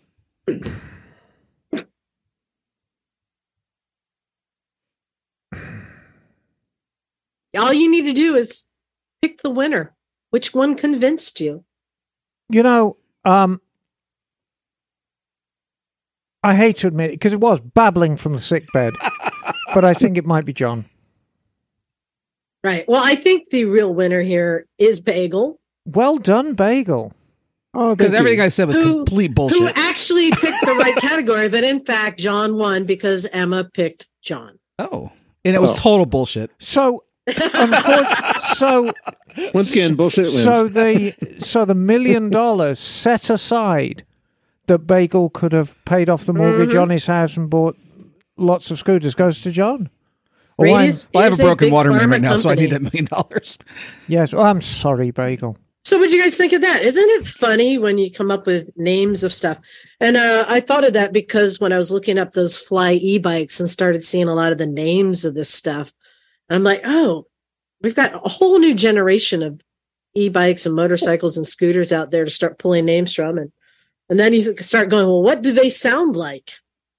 Right. Just started looking up big pharmas and supervillains. Isn't that funny? And it's I'm often reminded of the phrase "lost in translation," and a lot of times manufacturers from overseas, and obviously I'm not just talking about Japan and China, but manufacturers from all over the world will pick a name because of how it sounds, either in their native tongue or how they perceive it'll sound to a Western audience. And it's kind of, that's kind of strange, Yeah. I'm always reminded of Daihatsu, the very first car that they put on sale in America. The Gesundheit. No, it was the D-bag. Oh, right. It's like the fanny pack. Yes, no, the Daihatsu D-bag. It didn't last long. I think it was, am I making this up, when the Hyundai first came out? Well, I think the commercial, somebody would say, what is that? I said, Hyundai. And they go, God bless you, or Gesundheit. Well, that happened too. When Chevy started selling Nova in Spanish-speaking countries. Doesn't go. Nova means doesn't go in Spanish. Oh, there's 1,000 of them. There's an absolute 1,000 of them. So, I mean, there is a lot of, when you sell something globally, sooner or later you're going to come out with something that people are like, it's nature of the beast.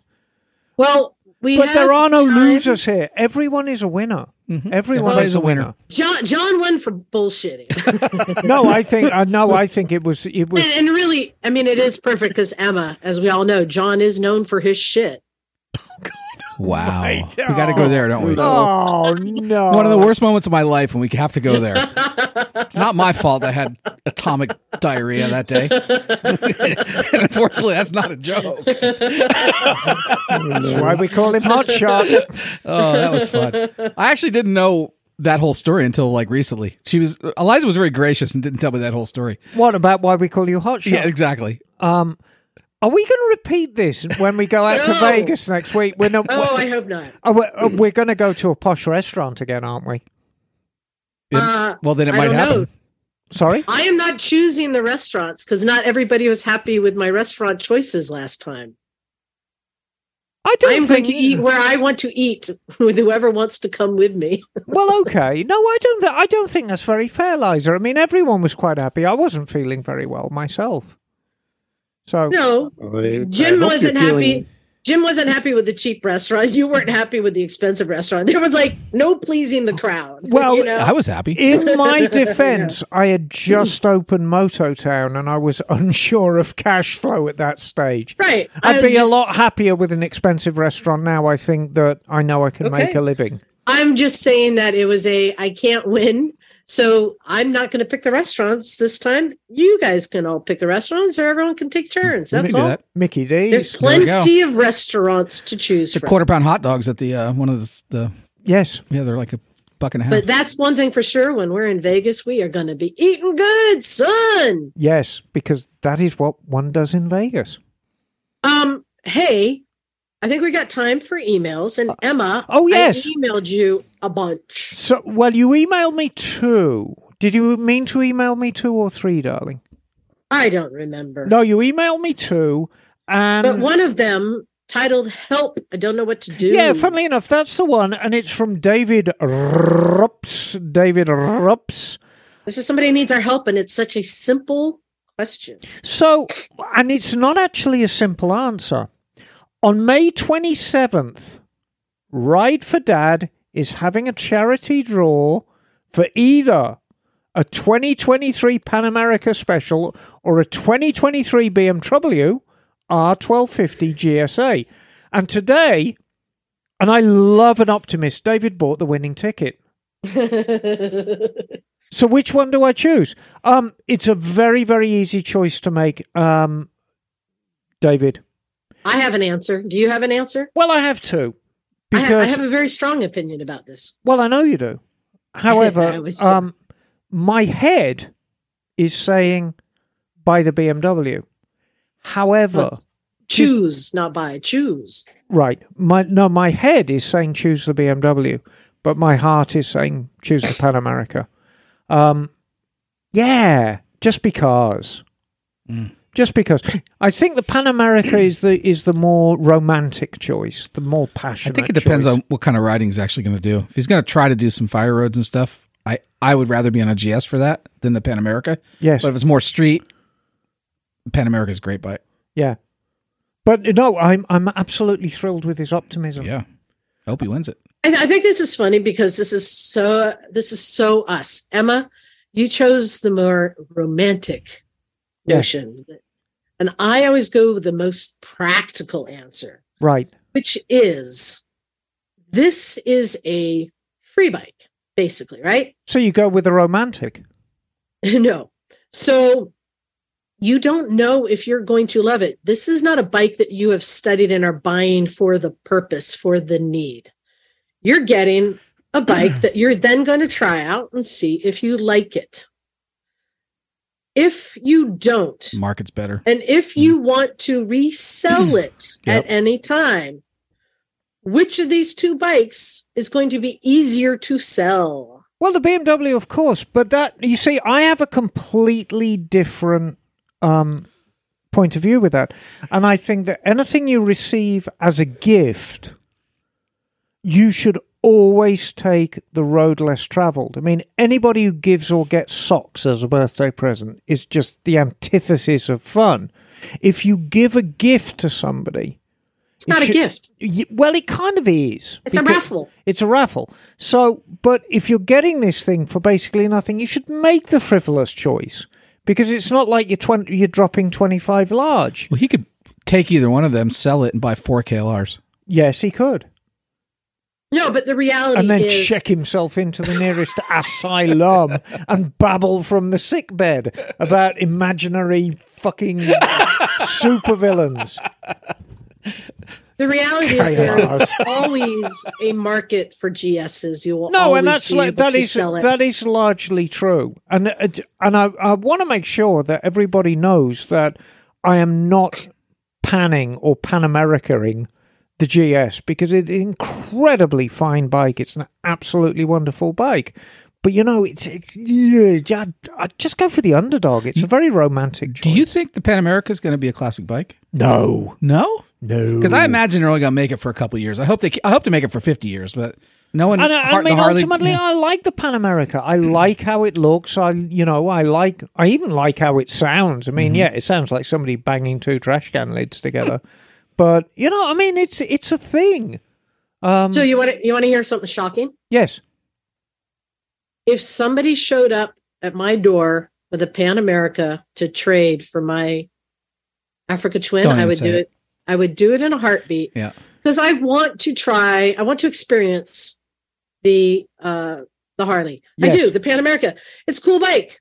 Well, you've kind of fallen out of love with this. No, it's not that I've fallen out of love. It's that I got the Africa Twin because I wanted to experience it more than just a test ride.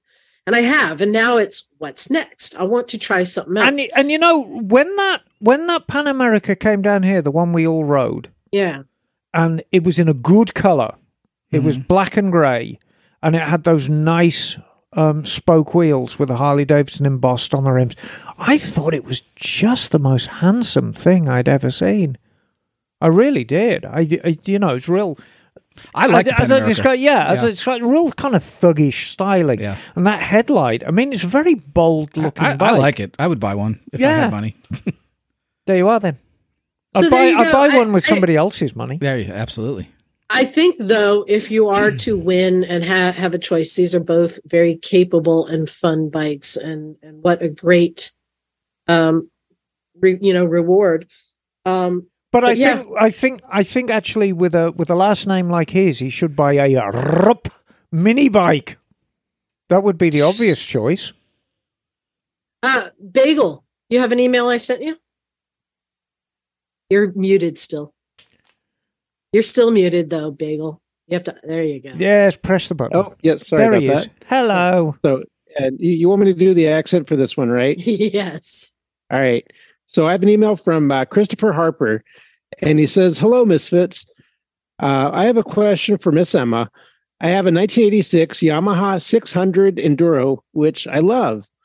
I've taken this bike everywhere and anywhere, and she's never let me down.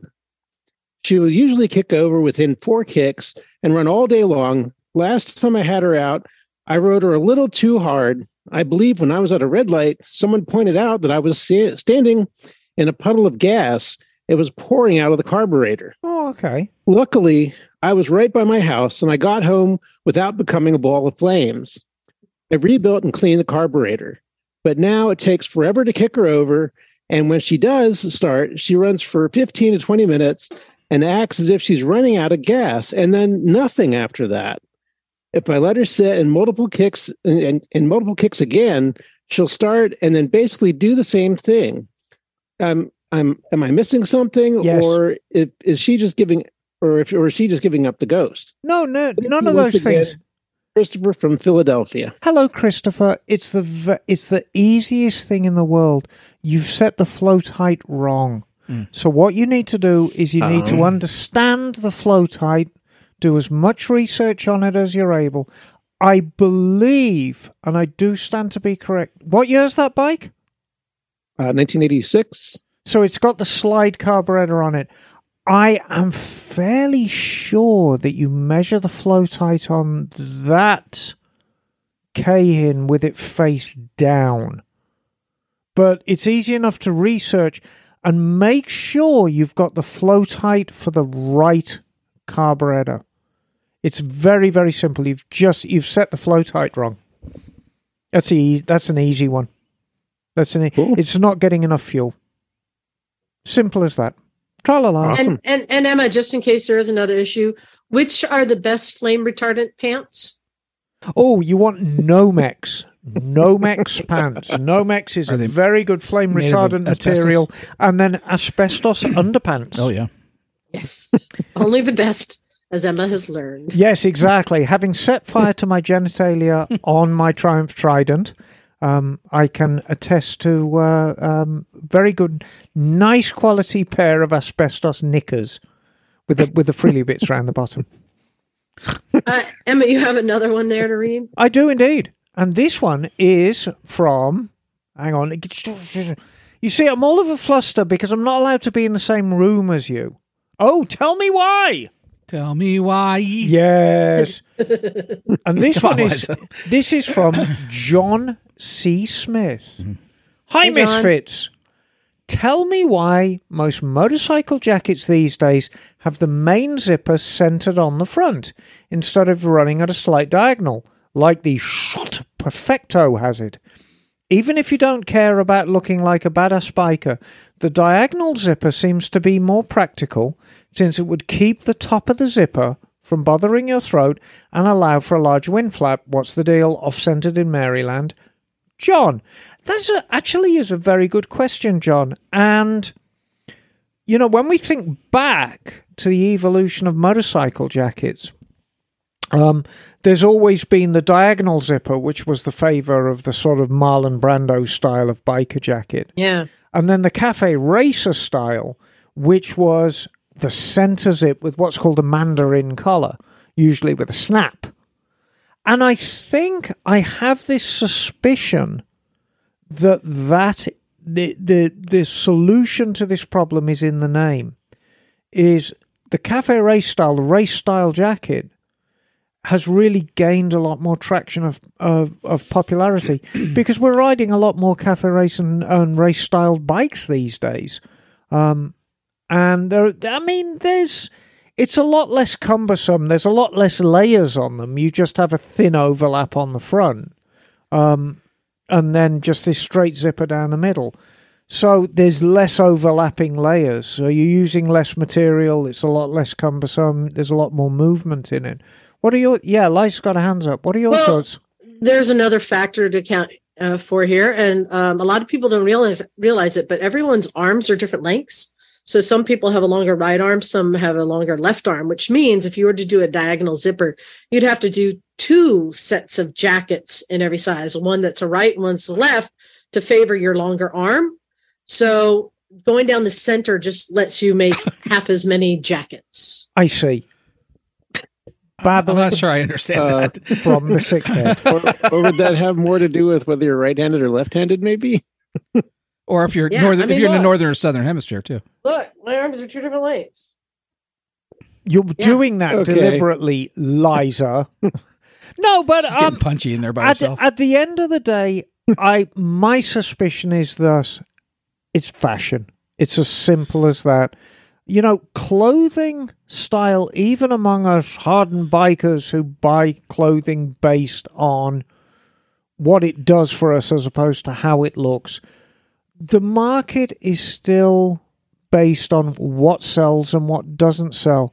And I think the fact of the matter is straight zippered jackets outsell diagonal zippered ones by 10 to 1. So that's what manufacturers make these days. Don't all race leathers have straight Yes. zippers down the center? So there might be something with strength also. Yeah, exactly. You know, All right. so, Well, but you know, on you. a race bike, weight is a premium, even That's down true. to what you wear. And having a zipper down the front, because it's occupying so much less real estate and less sort of flapping over. I've had a couple of the diagonal zipper jackets, and I think they look like $1 million. I love them. And you can just zip them down halfway and kind of have these giant, like, lapels like Elvis. I think they're just the greatest thing. But they seem to have lost favor fashionably these They'll days. come back around. Oh, they will. So, Everything does. Since I think we're probably over time now, but there's one more thing I wanted to include. Just one more thing. So there's one more thing I did in New York, and I was a bad girl again. Emma, I'm going to need you Yes. to go grab the yellow bag by the door that I hid Oh, so you God. guys wouldn't notice it Okay, hang on. because I bought more things. Oh, boy. Yes. While she's retrieving the bag, this is the time to say thank you to all of our listeners, or especially our Patreon subscribers, for allowing us to do what we love doing and to go on trips and bring you more interviews. And yeah, we love you guys. We got some more Patreon subscribers this week. I love them. That's great. Thank you. Hey, go to motorcycles and misfits at gmail.com to email us, motorcyclesandmisfits.com, to check out our website. And I put all the links to all of our events, where we're going. Go to Instagram. breakingawaytrips.com to come to our rally. And Emma, What kind of bag did you find there? So I found a bag with Lego on the side of it. Oh, I went to the Lego store. Also founded by a Dane. So, Yes, indeed. yes, indeed. And I do want to say, when I went to the Lego store, I went right up to one of the helpful employees and I said, "Show me every motorcycle you have in this store." I said, "I already have the Vespa, the S1000RR, and the and the Ducati." And they were like, "I don't think we have anything else." But clearly you found. So what have we got in this bag? Yes. Let's deal with the die cast first. So we have a die cast. Oh, not from the. This is not. No, from the this Vespa is not. store. But it's an NYPD Yeah. BMW.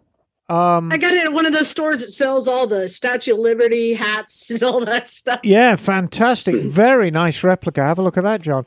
So now we're going to dig in the Lego bag. Yes. Oh, More toys. more toys. So, so we've got Ninjago. It is kit 71788, Lloyd's Ninja Street Bike. And looks like Lloyd is having a good old time on his street bike. It's green. And there's this skeleton kind of thing that looks like it's waving a sword at him. And he's got spaces for 2 swords on this bike. And It's a Lego motorcycle with swords. yeah, fantastic. Come on. How cool is that? With 2 figures. So this is from age group 4+. So That's right. Right. I'm in that. which means that I'm in the 4+ group. exactly, you are in the 4+. So you've got 4 years to build this. Yeah. Reaching in, we have